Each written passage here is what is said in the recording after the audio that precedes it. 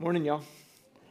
If you have a Bible, open up with me to Matthew chapter 9, the Gospel of Matthew chapter 9.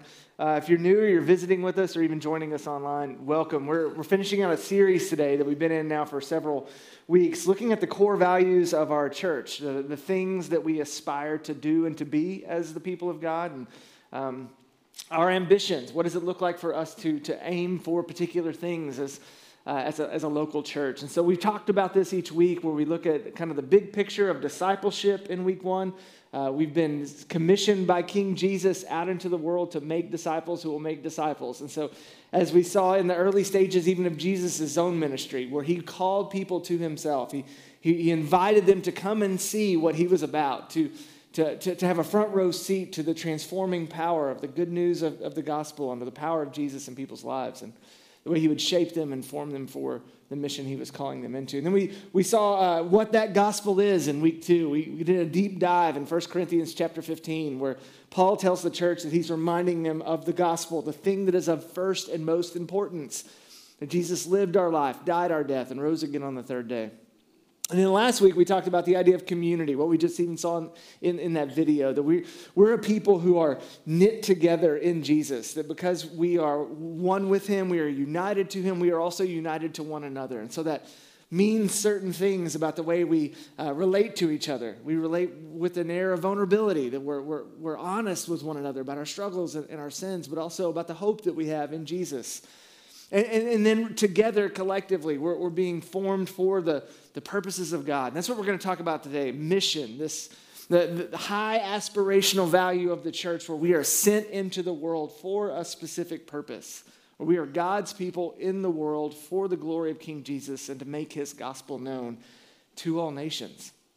When Jesus dispatched his first disciples at the end of Matthew's gospel, he says, "Go into the world and make disciples of all nations, baptizing them in the name of the Father and the Son and the Holy Spirit, and teaching them to obey all that I've commanded you." That's what we're about, and that's what we want to be as a church. We want to be a church that is sent on mission for God. And as Chris Wright once said, I think it was, it's not that God has a mission for his church. He has a church for his mission.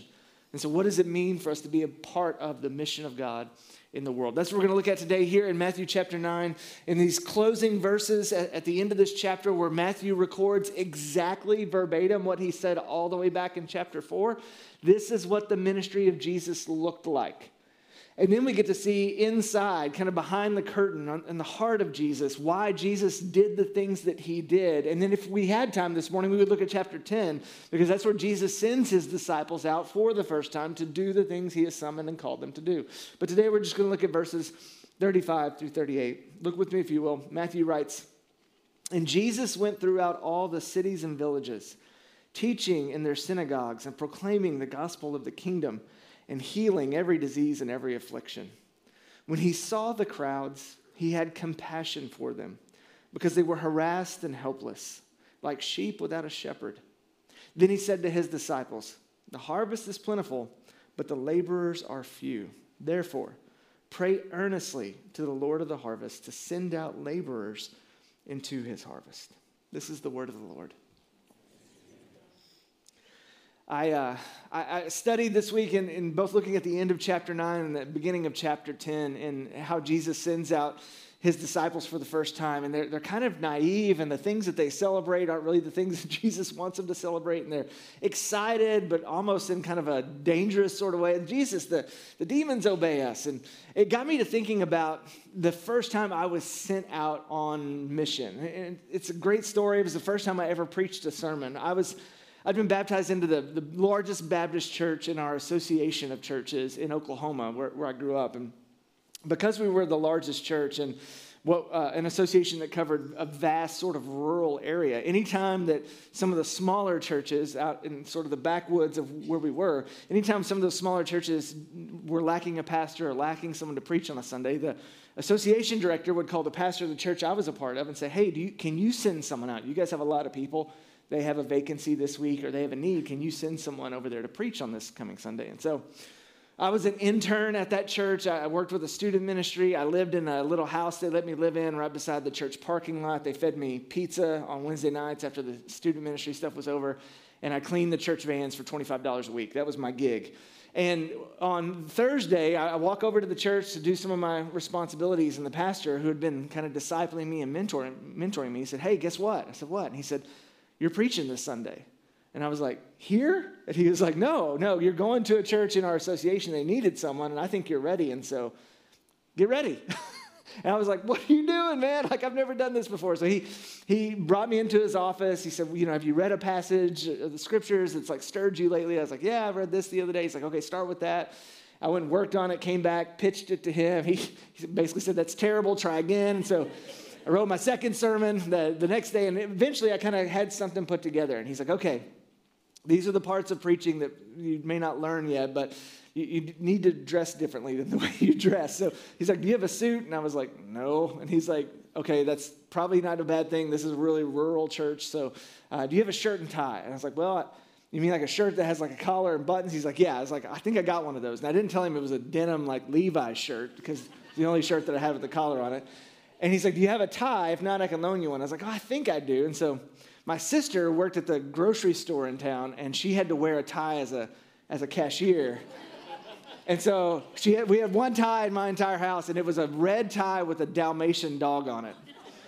And so it's like, yeah, I got a tie. And so I had one pair of khakis that I had to buy for like senior pitchers the year before. And I had dress shoes, but they were black and white wingtip Doc Martens, if you remember Doc Martens. You can't make it up. And he's like, hey, and take your earrings out, because, we love you and show you grace, but not all the churches in our association may. And do something about your hair, because my hair was long, and so I was like, all right, I'll see if I can figure that out. So I roll up to this church in that outfit with my sermon. When I get there, I realized that the church was 100% Choctaw. It was a native church. It was all Choctaw. So my people, even though I don't look like them, and so there's like 40 folks there, some of whom Choctaw is their first language, and I got to preach the sermon. And so I roll in. They're like, hey, you're early. We're about to start Sunday school. Can you teach Sunday school as well? I was like, sure. And so by God's grace, I had done my devotion that morning. So I was like, I read this in the Psalms today. Let's talk about that. So Sunday school lasted about 5 minutes. And then everyone sat around. And then when it came time for church, they sang a few songs, and I got up to preach. And I'm pretty sure my entire sermon was about 7 minutes long. So you're like, probably about as long as this entire story. Yes. It's about 7 minutes long, and I got done, and I was like, oh man, that was terrible. I got in my car, and I drove back, and we had Sunday night church at my church that night. And so when I got there, the pastor said, hey, how did it go today? And I was like, oh man, it was like 7 minutes, the whole sermon. And he's like, did you share all 3 of your points? I was like, yeah, I had 3 points, and I did an invitation, and I led the prayer. And he's like, oh, that's great. And so that night at Sunday night church, we would do what was called testimony time, where people would share testimonies. And so that pastor called me up, and he's like, hey, tell him what happened today. And I was like, well, I preached a really bad sermon in a really terrible outfit to a bunch of people who I don't know if their English was that great, And he's like, well, tell the church your points. And so I told him the points. I basically preached the whole sermon again. And then he had me sit down. Well, afterwards, this little sweet old lady that helped out in the kitchen came up to me, and she said, what you shared tonight, that spoke to me. And she's like, I think you have a gift, and I think you should keep doing this. Anytime you get an opportunity, you should do this. And I thought about that as I was thinking about Matthew chapter 10 and Jesus sending the disciples out. And this one exchange that I have, at first I felt so terrible about the whole experience. But after that lady said that to me, I was like, you know what? Maybe God used me. And maybe he's gifted me. And maybe there's a point here. Maybe there's purpose here. Maybe there's meaning here. Maybe God can do something with my life that I could not have done with my life had I tried my best in all these other ways. Maybe because of the work of the Holy Spirit and the redemption God is even working out in my own soul, something's going on here. And so when we talk about mission today, that's what I long for you to experience. When we talk about mission, especially mission in the local church, I don't want you to hear, hey, God is this scary being that the second you say, I surrender to you, he's going to send you to the most far-flung place on the planet and give you the most miserable experience you could ever imagine. Because sometimes when we hear mission, that's what we think. Or we think that God is some sort of heavenly accountant making sure you're doing all the things so that you can get in and he'll be pleased with you. When I'm talking about mission today, I long for, I hope for our church, for every individual within our church to have that experience of God can use me. God wants to use me. There's fulfillment. There's There's possibility. There's all sorts of things that I can't even hope for or imagine that God can bring to fruition in my life if I will but just surrender to him. If I will just give him control, if I will let him gift me in the way that only he can through the Holy Spirit to do what he's called me to do. That's what we're talking about today. And so with that in mind, the hope or the ambition of the local church, to be the people of God and the place that God has planted them for the purposes of God in the world, I know no better place to look than directly at the ministry of Jesus. What did Jesus do? Because if we're disciples of his, then our life should be formed in the way that his was formed. The shape, the telos, the goal, the orientation, the hope that Jesus has, that should shape us as well. And so that's what I want to do this morning here in the closing passages of Matthew chapter 9. I want to look at the ministry of Jesus. What was Jesus committed to? And then maybe look at the motivation of Jesus. What compelled him to live in these ways? And maybe today, perhaps he would even compel us in a similar fashion. And then what then is the mission of the church? If we can see the ministry of Jesus and the motivation of Jesus, what's the mission that he has for us? That's where we're going this morning. First off, the ministry of Jesus. Look back in verse 35.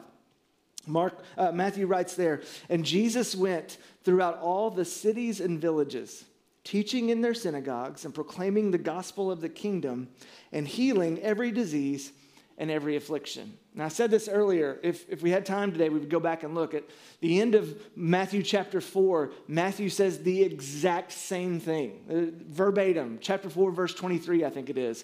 The same verse is written there where Matthew is telling the reader or the listener, in our case today, us, he's telling us this is what Jesus was about. And anytime he states something more than once, he's trying to make a point. This is what made up the ministry of Jesus. Jesus was committed to these three things. The proclamation of the kingdom of God. He was committed to proclamation. Teaching in the synagogues or formation, forming disciples for the mission. Undoing the bad thinking and misunderstandings and giving them truth so that they could be shaped by him to live like him. And then finally, restoration. Healing every disease and every affliction. Jesus was taking the things that have been broken and marred because of sin and creation, undoing those things and setting people up to be healed, to be whole, to be well, so that they too could flourish and serve in the kingdom of God. So let's break those three things down real quick. Proclamation. Jesus was committed to proclaiming the good news of the gospel of God's kingdom. If we had, hours on end, we would go through all the Gospels and you would begin to see quite clearly that Jesus had a particular ministry of announcing certain things. In Mark's Gospel, Mark opens up by saying that when Jesus showed up, he was saying, repent, for the kingdom of heaven is at hand. In other words, because Jesus had showed up, the announcement was made to repent. That is to change your mind about who or what you think will save you. Who or what you are looking to be your Lord and your Savior. Repent, turn from that, turn from sin, turn from self, and embrace the kingdom of heaven, which is the purpose of Jesus, the person of Jesus, the good news of the gospel of Jesus. And so Jesus had at the very forefront of his ministry, this ministry of announcement. It wasn't first and foremost an action, it was something he was going and saying, I have good news for you. I have a gospel for you. The life that you have lived that is marred and broken by sin and by frustration and futility, that life can change today if you will but turn from that and embrace me, he would say. If you will come to me and be found in me. We could look at all the Gospels and see this morning how the ministry of Jesus was one of proclamation. If you lose your life for my sake, then you'll truly find it. Who of you by worrying can add a single day to his life? Jesus goes around announcing these things to his followers, telling the world who he is and what he has come to do. Namely, that reconciliation and renewal itself was possible. So he had a ministry of proclamation and he has a ministry of formation. One would suppose that if you really pushed hard against the popular opinion of the day, you would have to undo some things. You have a lot of things to explain. And that's exactly what we see in the Gospels about the ministry of Jesus. He goes into these cities and towns and villages. He goes into these places and into their synagogues, and he begins challenging the popular thinking of the day. The Sermon on the Mount would be the quintessential example of this. He says over and over and over again, you've heard it said, but I say. You've heard it said you shouldn't commit adultery, but I say anyone who looks lustfully upon a woman has already committed adultery in his heart. You've heard it said, and on and on and on his ministry goes. He's undoing the wrong thinking and teaching and training his disciples in a new way, in order that his followers would be formed by him. Jesus cares deeply about our conduct.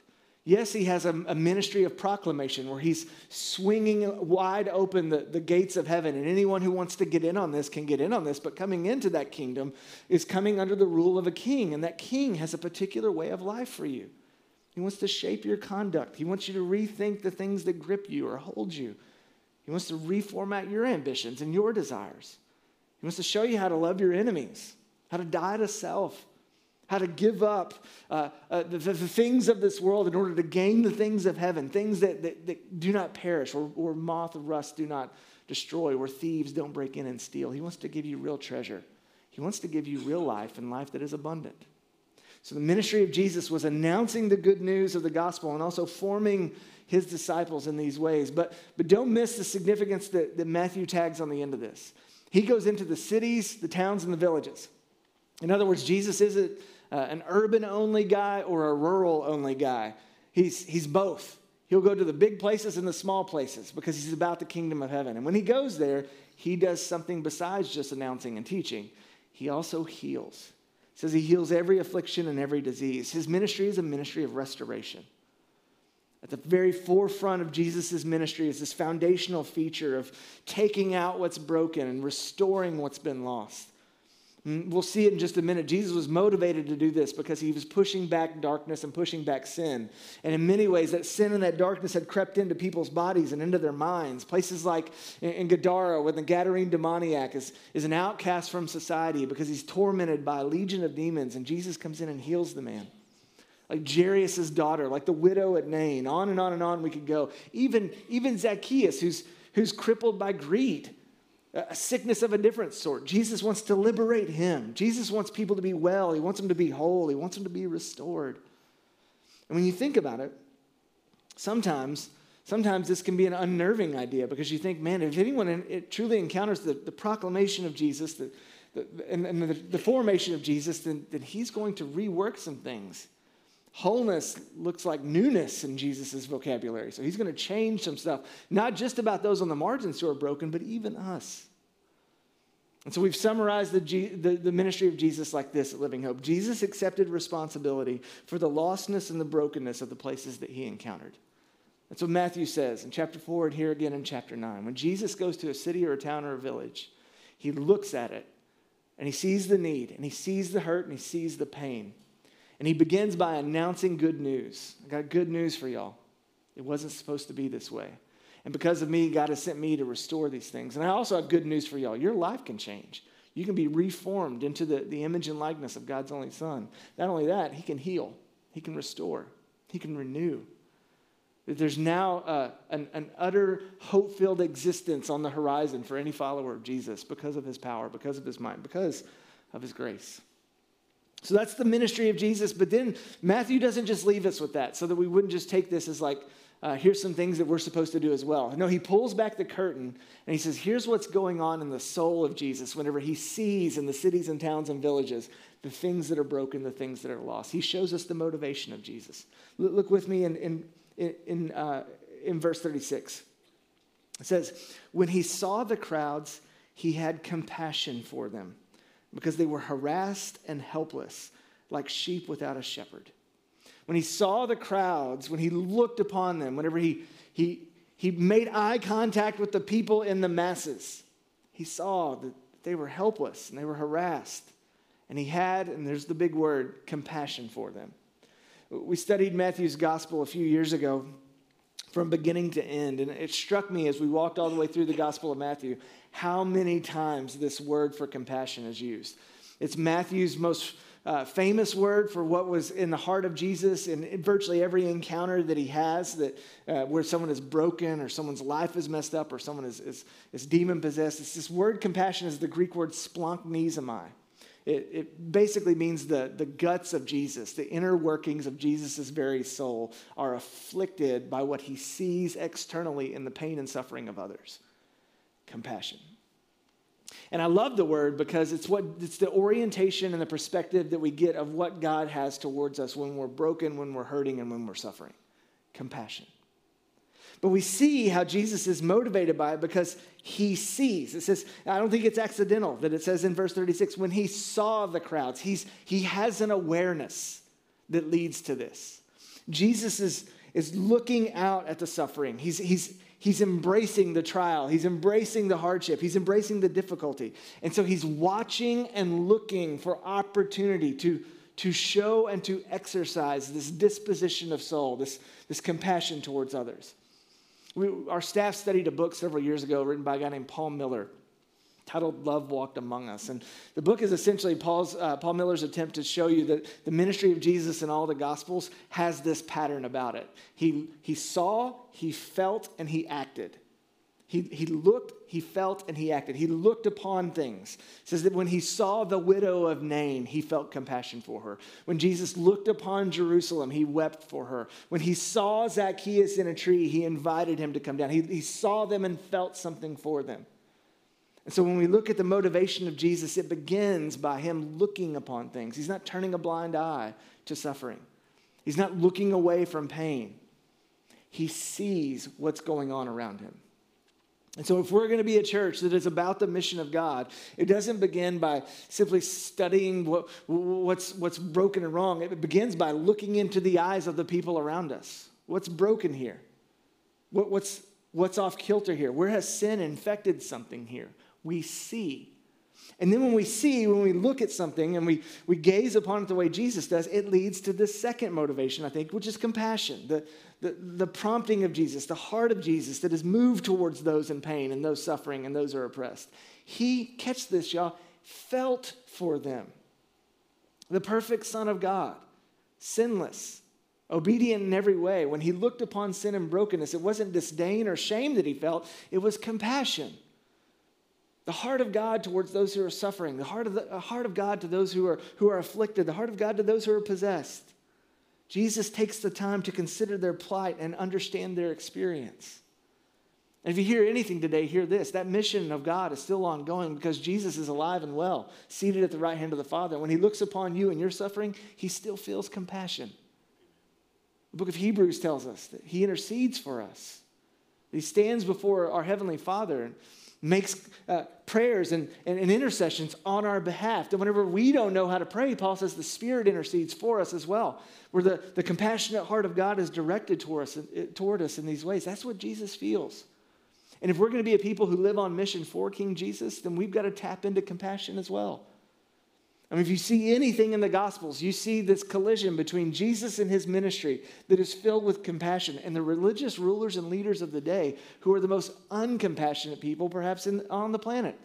They have all the truth of the Old Testament. They have all the ways that God has revealed himself, but instead of using it to be compassionate towards people, they're bludgeoning people with it.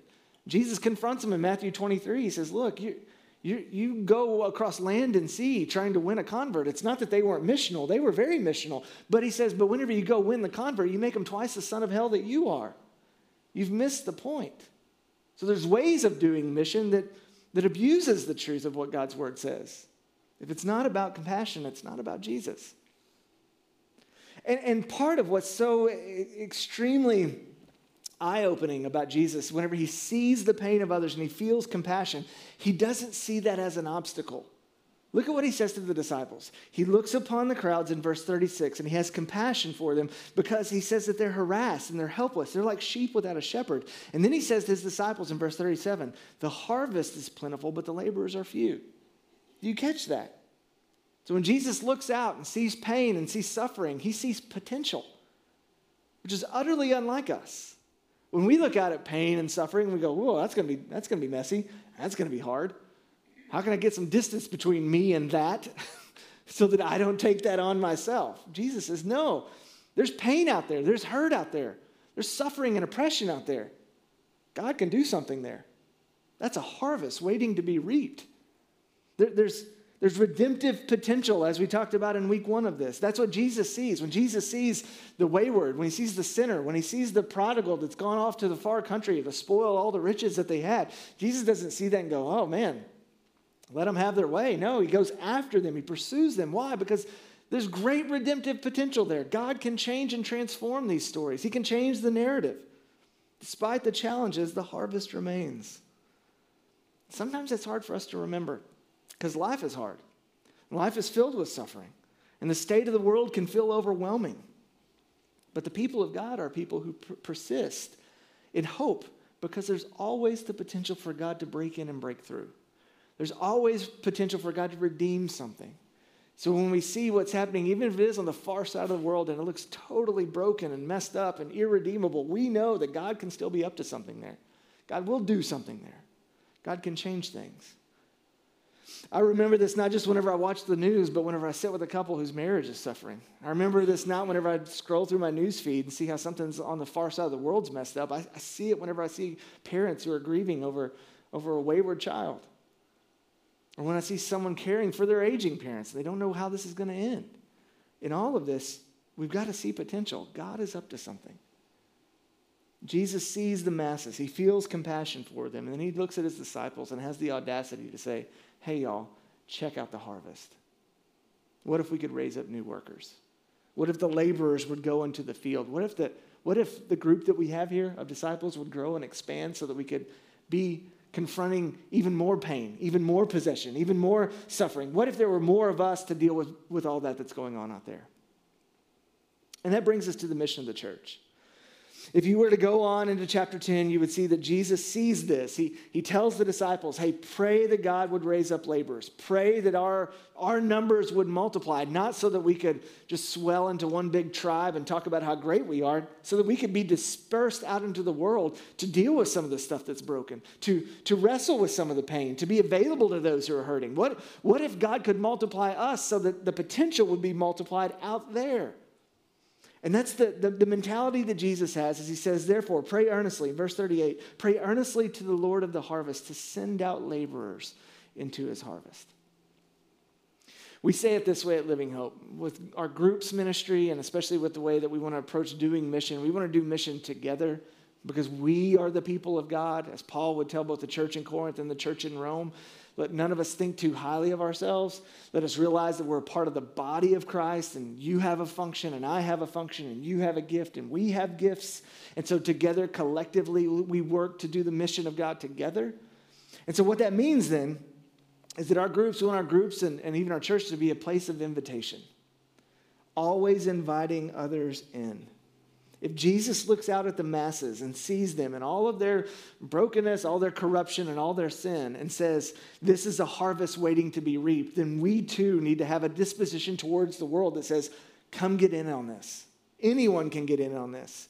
If God could save and rescue me and redeem me, he can do it for anybody. It's the blind man who's confronted by the religious leaders. Hey, tell us about Jesus. I don't know. I was blind and now I see, man. That's all I got. He's a miracle worker. And if he can do that for me, he can do it for anyone. So everyone should have access to this. Everyone should get in on this. So Jesus' ministry of proclamation, he goes into the cities and the towns and the villages. He goes to the heart of Jerusalem and he goes to Gadara, to the far side of the world. He goes all over the known world at that time announcing, you can get in on this. And so the church, as the people of God who've been rescued and restored and redeemed themselves, should look out into their cul-de-sac, into their neighborhood, into their school, into their workplace, and say, anyone can get in on this. God's not finished with you. God's got plans for you. God's going to do something in you and through you. By faith and repentance, he can change anyone. We're a people of invitation. We're also a people of imitation. The church forms the people of God into the image of Jesus. We teach one another how to walk in the ways of Jesus. We model for one another a life of awareness and of compassion and of potential. It's why, like, when our groups get together and inevitably we're going to talk about some hard things, like what was in the video this morning. We're going to say something like, man, it's been a really hard week for us. Rather than commiserating on that, like, oh yeah, it's just terrible. The world's falling, the sky's falling. What's going to be of all this? Instead, God grants someone with the gift of encouragement to say, I hear that that's really, really hard for you. I'm going to commit to pray for you. And if I can help you in a tangible way because here's how God has gifted me, that's what I'm going to do. That's imitating Jesus. Jesus sees needs and he moves towards it. He sees those who are broken and he moves towards them. A man is demon-possessed. He casts it out. Someone is injured in some way. Someone's on the verge of death or has died. Jesus brings them back to life. He's always gazing at those on the margins, always looking to invite in the poor and the afflicted and the oppressed. And so if we are his people, then we imitate him in these ways. I talked to my friend Pete DeMoss this week. Many of y'all know Pete. He served as our directional pastor for the first 9 years of our church. And I got to just thinking, talking about Pete, because he's kind of retired. He living that retirement life back in Colorado. And he was telling me about his church and how their group that he's a part of has just continued to swell and balloon, which was always a problem with Pete. Any group he got in, it was always growing. And I thought about that. I thought, you know why? Because he was the guy that no matter what group we were sitting in, he was always thinking of someone who wasn't there but should be there. And they only weren't there because they just hadn't been invited yet. He ran a ministry in our church for several years called Starting Point, where the end of the starting point was always, hey, all of y'all have friends who really need to get in on this. Give me their names and I'll reach out to them. It's imitating Jesus. Who could be redeemed? Who could be restored? Who could be renewed if we would just, in the way of Jesus, take initiative? And that's the last thing we talk about here as a church. We're a people of initiative. We look for opportunities. When we see pain, we don't run from it, we run towards it. And whether that be in disaster relief situation or whether it be a pain that is caused by unbelief on the far side of the world. God has raised up people to go to any number of places on this planet through Living Hope, who just looked out and said, that's a dark place with a lot of suffering. I think God's sending me there. God has sent people into homes and in the suburbs and to run down apartments in our city. We've been sent all over the place, and we have to take initiative because centralized mission is too static. The dynamics of a life of mission is that we always have one ear to the gospel word and one eye towards the people who are hurting. That's the way we operate as the people of God. Who do you have influence with? What hands can only you hold? What experiences have you gone through that were deeply pain and hurtful, but God brought you through it? And now he wants to send you back to people in a similar situation so that you can be a person of light, a person of hope, and a person of peace to those who are currently suffering. Those are the sorts of questions that we wrestle with here. Or as we like to say, if Jesus had this ministry, then disciples of Jesus accept responsibility for the lostness and the brokenness of the places that they inhabit. We look around and we say, that's broken. God has sent me here for a reason. I'm going to roll up my sleeves and see what God wants to do here. Now, here's how I want us to end today. Jesus looks out with compassion at the world, and he doesn't tell his disciples, now y'all better get busy. What does he say? Pray. Pray, and here's the qualifier, earnestly. The Greek word for that is the word that means beg. Go before the Lord and beg him to raise people up who will address these things. Who will say, as Isaiah did, "Hear my God, send me."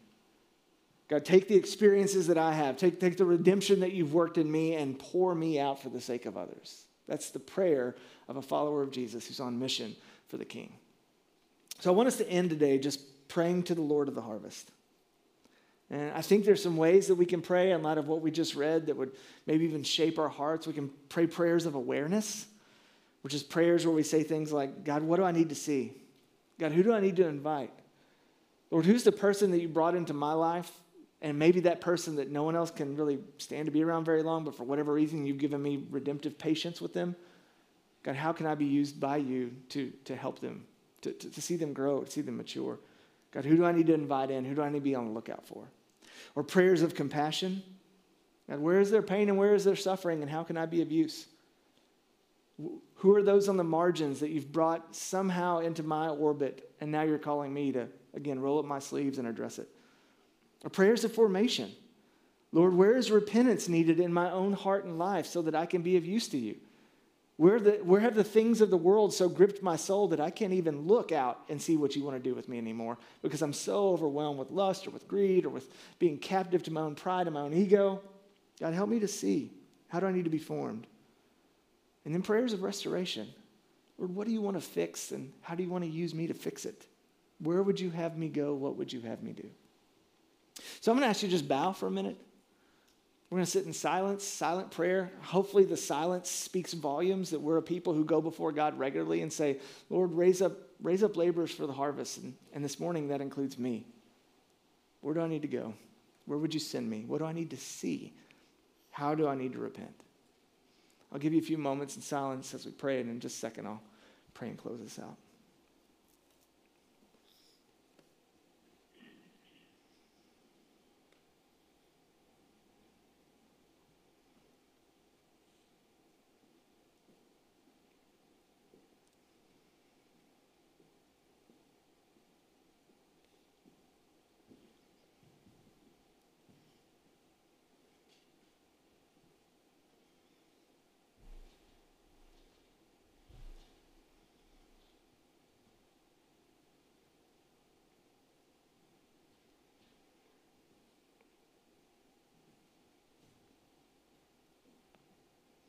Jesus, you taught us that if we seek to gain our life, we'll lose it.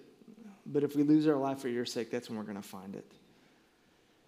And so, God, I pray that today you've stirred hearts and the souls of your people such that we see that the mission you've called us into is not one for self-glory. It's not a to-do list. God, you want us to discover real life of purpose, life of meaning, life of fulfillment and satisfaction that comes from knowing that we're being used by you to proclaim the good news of the gospel, to see people's lives shaped and formed by the person of Jesus, and to be workers of restoration and renewal in the areas of influence and vocation that you've given to us.